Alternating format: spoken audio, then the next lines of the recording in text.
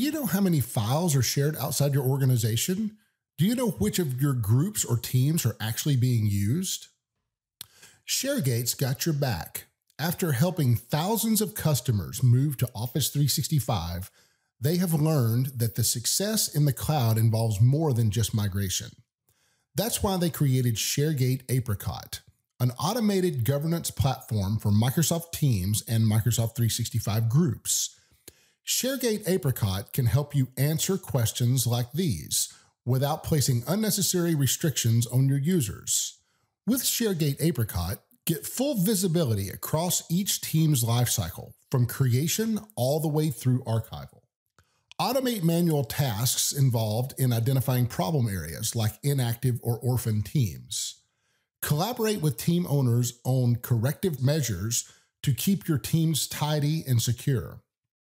That's also why they've combined ShareGate Desktop, their trusted migration and content management tool, with ShareGate Apricot in a single subscription, so that you have everything you need to be successful in the Microsoft Cloud. Hello, everybody, and welcome to another episode of Tech-Splaining. I am here with Rob and Brett.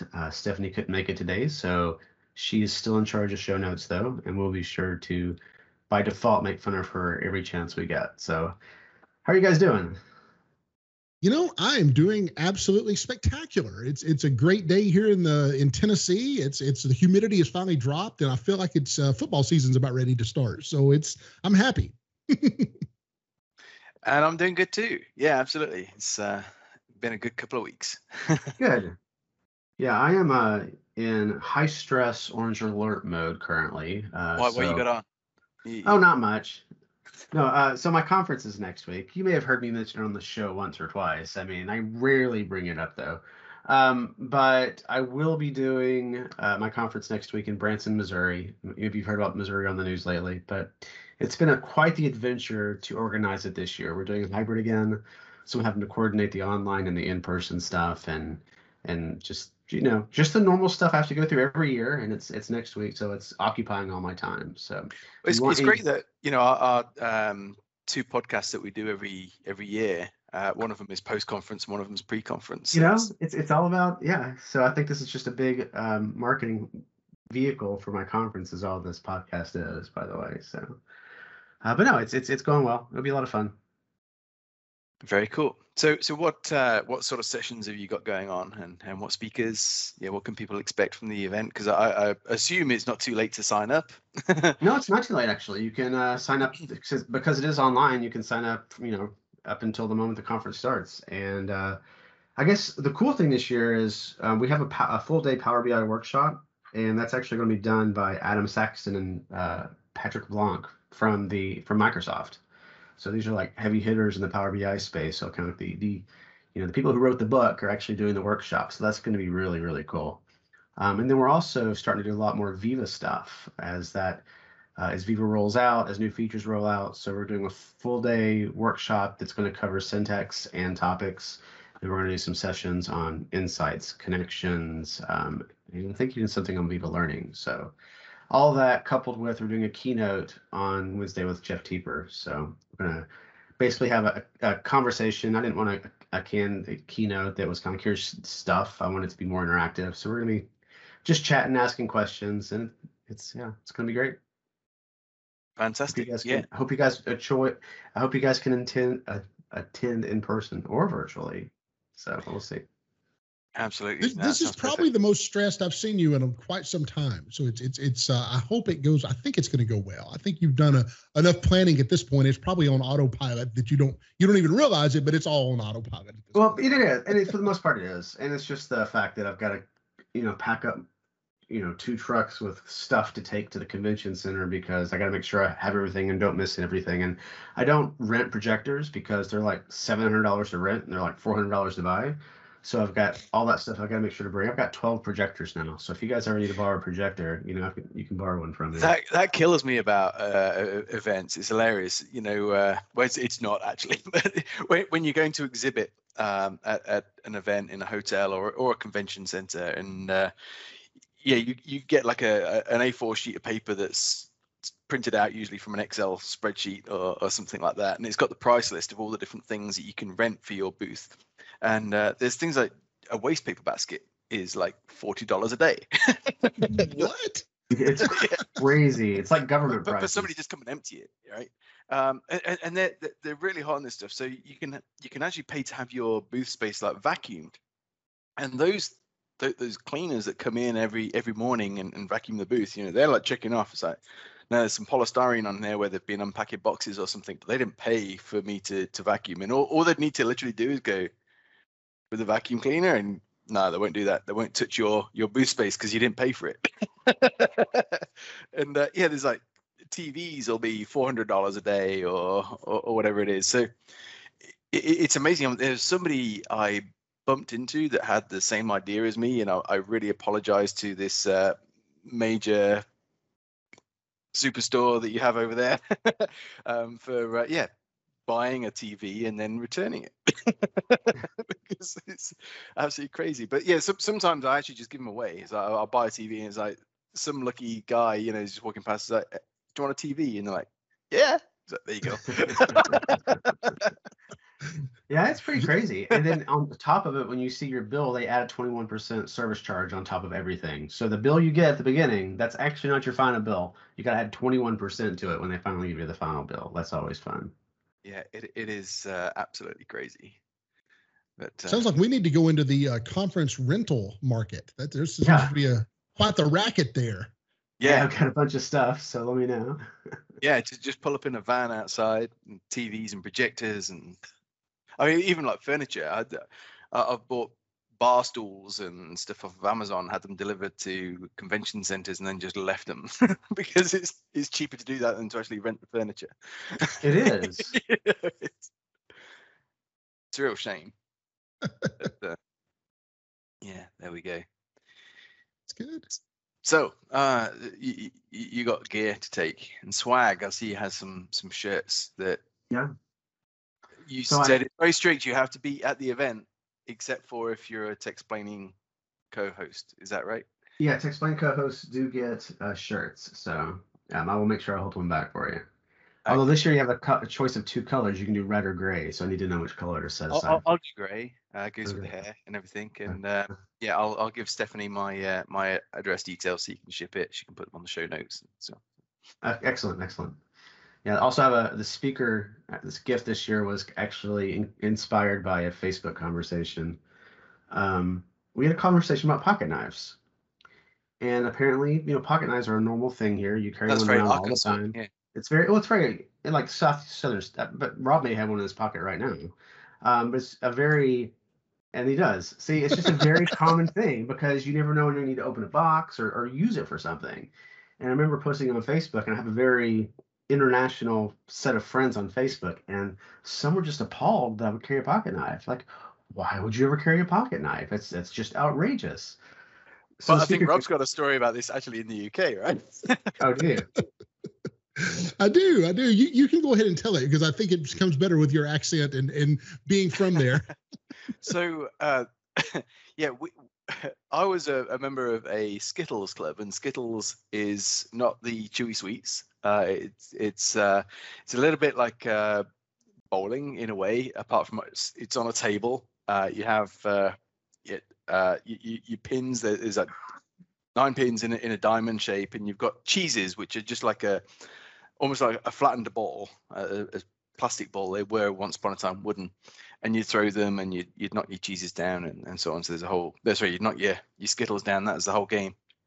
And anyway, Rob was visiting. He was invited along, and he just got chatting to a few of the guys there, and one of them was talking about Rob's son, who was I think 9 years old at the time, and Rob had bought him a knife, a pocket knife, but it was a switchblade pocket knife. and they were pretty appalled by it, and they said, you know what, why have you got your 9-year-old son a switchblade pocket knife? And he's like, because he's a boy. They looked at me like I was from the moon or something. Yeah. So the speaker gifts this year are a pocket knife, a little just a little pocket knife, but it's got their names engraved on it, the speaker's names engraved on it. So Wasn't what there brand any of pocket event- knife? What the question is what brand of pocket knife? Oh, you think I'm made of money? It is not a brand of pocket knife. It is a pocket knife. Fine, we'll lie and say it was Case. Is that all Case, right? Case is a good brand. Case is a Okay. good brand. Yeah, so it's Case adjacent. How's that? So wasn't there an event? And I'm talking probably 10 or 15 years ago now. It was a SharePoint event though that actually gave away guns as prizes or something. It was like I think there was one that had like a gun as a raffle prize. Oh, it's one of the one of the exhibitors, wasn't it? Yeah, it it's one of the exhibitors. Yeah, That was years ago. it was a long time ago. Yeah, I didn't win. I don't remember that. Was there some controversy to be had with that? Yes. Pretty much. Yeah. So one of our sponsors, and I'm going to give them a shout out because they didn't have to do this quest, is giving away 2 $800 Yeti packages with coolers, blankets, tumblers, lunch boxes. I'm like, what? Nice. Seriously? I said, you're actually only giving away one because I'm getting the other one. That's cool. That's cool. Yeah, no, that's so like one Yeti cooler for $800. That's it. That's about what it crazy, costs. right? Yeah. And then AppPoint is sponsoring our attendee party again. We're buying out all of Andy B's. It's a bowling alley. It's got VR games and karaoke and escape rooms and, food and drinks. So that's going to be a lot of fun. So thank you, AppPoint. Very cool. No, that's super cool, man. That's super cool. I think all around it's going to be a great show. It looks like the conference center is going to have. I looked at the sessions earlier, and I think the sessions look really well rounded out, and it looks like it's a couple days full of fun in the sun. Absolutely, you betcha. Sounds good. Yeah, I wish you all the best with it. I'm sure Thank it'll be you. excellent, and I'm sorry I cannot be there. Hey, next time. Mm-hmm. And I promise to shut up about it for the next 15 minutes, and you guys can talk about something else. So I was perhaps going to just, I know Rob's got a few things to talk about. There are actual technical things, but yeah, I was perhaps going to intro the show that we're going to do next week, which is going to be, we're going to have a couple of people on from the National Museum of Computing in the UK here. And we did talk about it on the show about 12 months ago. Because right at the very start of the pandemic, they were in this difficult situation where the landlord, the people that own their property for the museum, weren't giving them any sort of break on their rent and so on. And yet this is a museum that holds the Colossus and bomb computers that were used in World War II as Enigma machines and so on.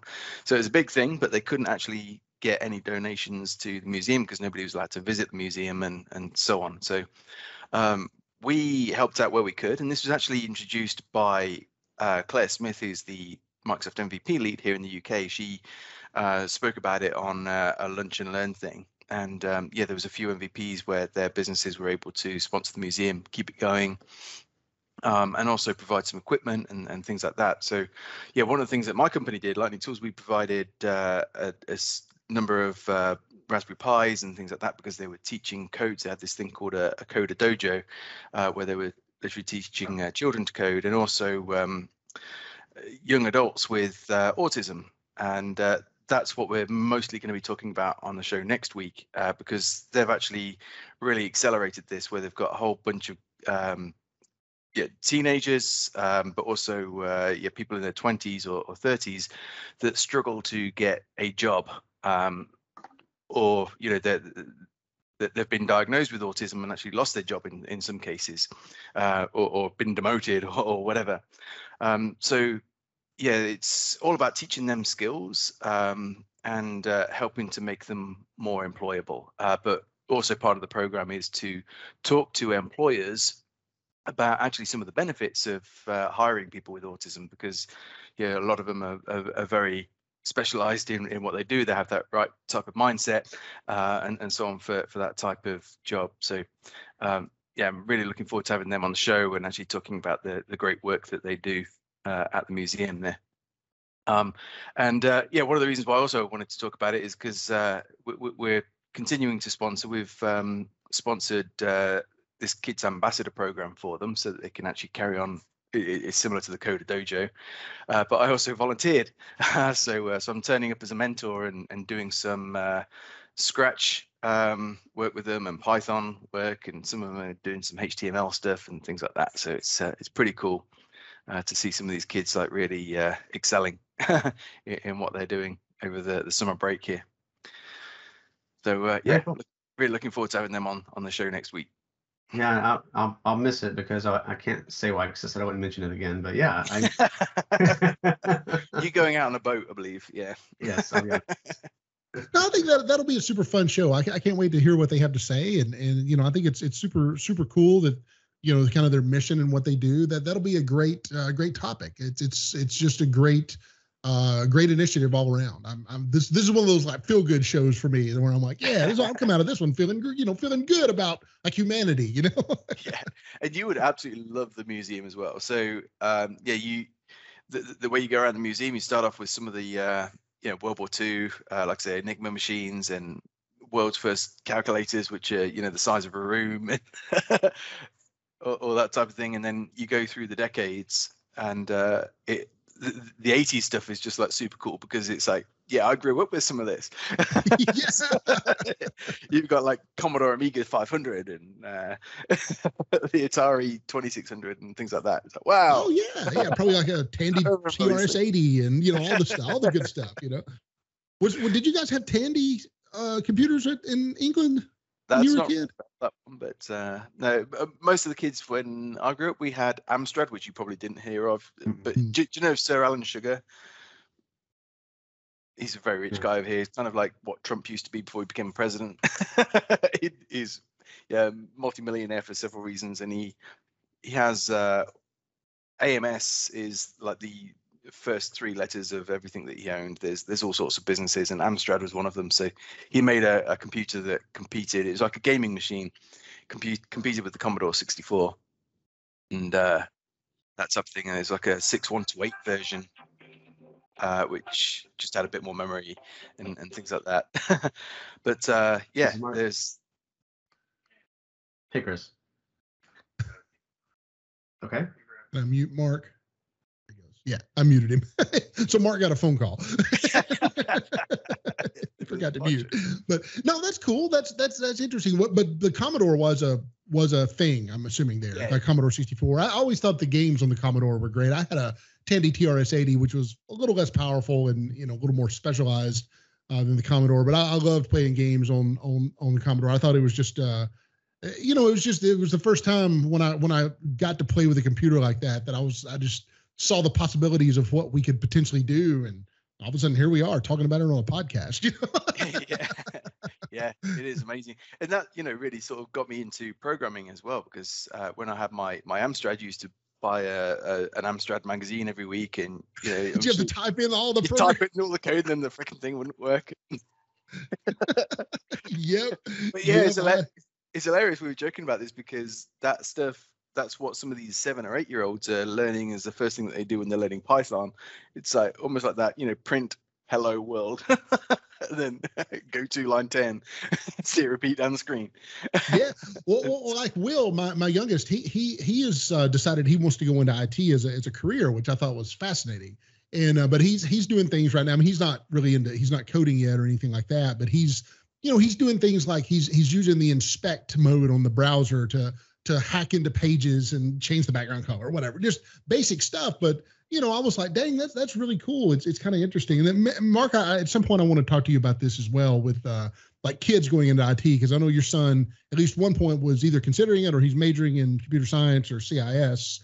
And so I kind of want to, maybe we should do a show on that as well, just to understand, because I'm trying to go through the whole like university program. And I posted something yesterday on Facebook, which I think offended everybody in Europe about, just really understanding like university programs here, because here, I mean, universities, the cost to go to school can be very expensive. And, I feel from what I've researched and just in a few hours of just researching, that I'm not sure that the university scene, at least at the major universities, are keeping up with what really is in demand. And I'm trying to understand, or trying to really give him some guidance on what to do and how to do it, because I don't I want him to have the college experience. I want him to have the, go to a school and be there and be, the football games and the band and do all the stuff that makes college the experience. But I also don't want to pay $150,000 for, somebody to teach him stuff that was relevant in, 1997. So that's the kind of conundrum I'm on now, is I feel like a lot of the online universities are keeping up at a better pace, and the universities that are like major schools are kind of like, well, you've got a bunch of old crusty professors there, and they're like, well, COBOL was good for me, it's good enough for you, which is what I was told. And I don't know, but we should do a show on it. Mark, am I off base with that? Yeah, I've muted you, by the way. Let me unmute you. No, I muted you when you were on your phone. Oh, sorry.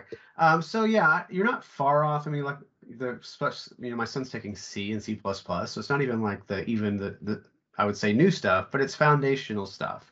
And I think you get object-oriented stuff, right? And you know what a loop is, you know what an if statement is. That translates to any, you can go anywhere and do anything with that, right? The concepts.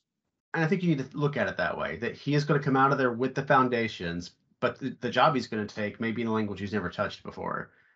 So I think the key to doing computer science in college is internships. I think that's the key. I think that's where they learn the relevant skills, is by doing internships, whereas the actual classes will give them the foundations to be able to do that. And I think look at it that way. And that's something I did. I did an internship, and it was great for me.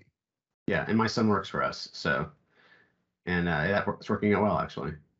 Yeah, that's sweet. That's pretty cool. Yeah, let's plan on doing a show on this, because I think it's relevant. It might not be. I don't know if it's relevant in Europe. It is. I mean, I can only speak to universities. Actually, when I was that age, so you just go back quite a while now, 25 years or so.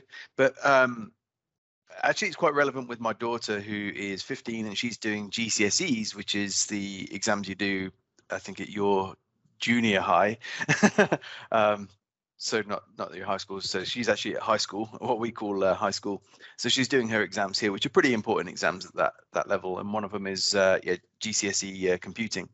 And she was actually disappointed, because before the GCSEs, she was learning quite a lot of programming and things like that. And she actually decided, independently of me, I had no influence whatsoever, she wanted to do computing as one of her subjects.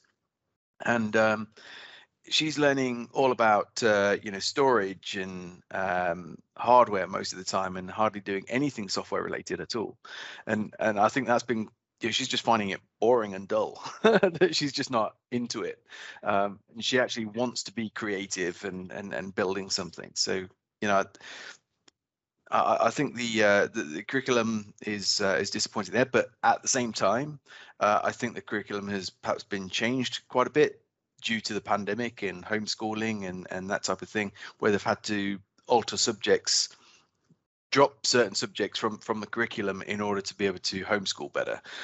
So it could just be an element of that, and not so much the actual GCSE program. So yeah, certainly a relevant discussion, I think. Yeah, well, cool. Show coming soon. 2 shows coming soon we've lined up. We're getting good at talking about future shows. Yeah, we should. A show where we talk about next shows. Yeah. Yeah. So Mark, what are you going to talk about on the next show? Well, I know Stephanie has a topic she wanted to discuss. Oh no, I thought you were going to talk about the conference and how well it went. What conference? Yeah, give me a few weeks to recover from that, and then we'll talk about it, okay? Yeah. Before we wind down, I wanted to kind of bring in something I've been playing with a lot at work is the Microsoft Teams app templates. We'll try to put this actually in the show notes, because it is fairly important. But Microsoft has published a set of, I want to say it's probably like 50 or so GitHub projects, and it's for things like there's a company communicator, which allows you to send instant messages through Teams to targeted employees, or there's like an icebreaker app to where if you're having a meeting, you can do icebreakers, and there's an issue reporting and incentives, and all of these, like 50 of these things. And it's you can search for Microsoft Teams app templates, and it'll take you right to the page. But they've done a really good job of setting the foundation, and many of these work out of the box. But the cool thing is that if they don't do exactly what you want them to do, you can just download the code from GitHub and then modify them any way you want, and then launch your app to do whatever you need it to do. So it's I think this is tremendously useful, and I haven't seen a lot of people talking about it or really implementing this, but I've been working with our Microsoft product guys, at least our account team, and they say that they have a lot of uptick with companies actually adopting this and deploying it directly into their environment. So they work out of the box, no problem. But if you want to customize them, you can feel free to. Now, they're not supported, right? So if you download something and you deploy it and it breaks, it's kind of on you, but they do release the code to you, and you do have the code. So you kind of have to treat them like a custom application, but that's okay. I think it's just a fantastic jump starter for these 50 or so type apps that you can do. It's like they've got like a celebration app. They've got an appointment manager app, or employee ideas apps. You can do ideation and things like that. So it's really I think it's awesome. I think it's a great little initiative, and I haven't seen many people talking about them, so I wanted to mention them. Cool. We should have a show about that. We should. Let me get my first one implemented first, and maybe I'll have some from the field experience.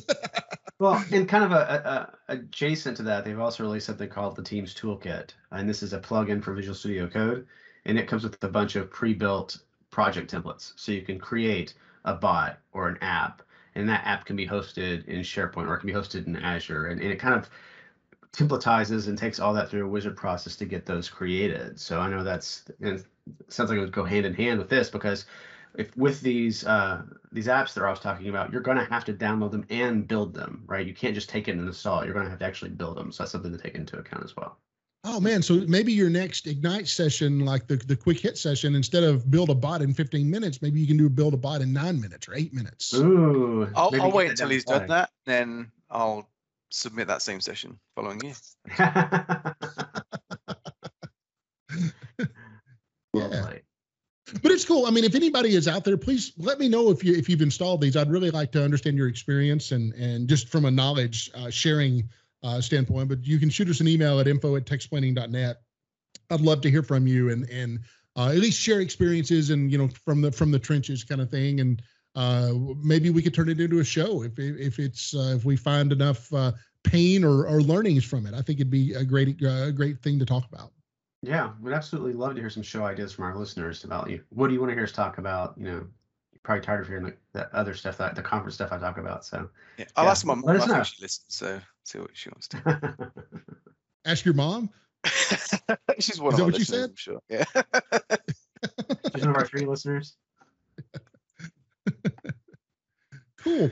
All right, guys. Well, it's been a great show, and it was always great to catch up. We wanted to catch Mark before he was, he was full in conference mode and everything. So I know it's going to go well for you. I know everybody's excited about it. It's always a great show. So best of luck next week, and we know it's gonna you're on autopilot, so you just got to let it happen at this point, right? Yes. Just don't forget anything. That sounds good. All right. If anybody has any questions? They're expensive. Yeah. No, I was going to say, if anybody has any questions or comments about the show, please email us at info@techsplaining.net. And until we get, I guess it sounds like we'll be coming at you next time from the from the Computing Museum in England. So we might have a flurry of podcasts. Yeah, a Netflix style season release. So, all right, guys. Well, thanks for listening, and we will talk to you again. We'll come at you again soon with a new show. Thanks. Bye. Cheers. Take care.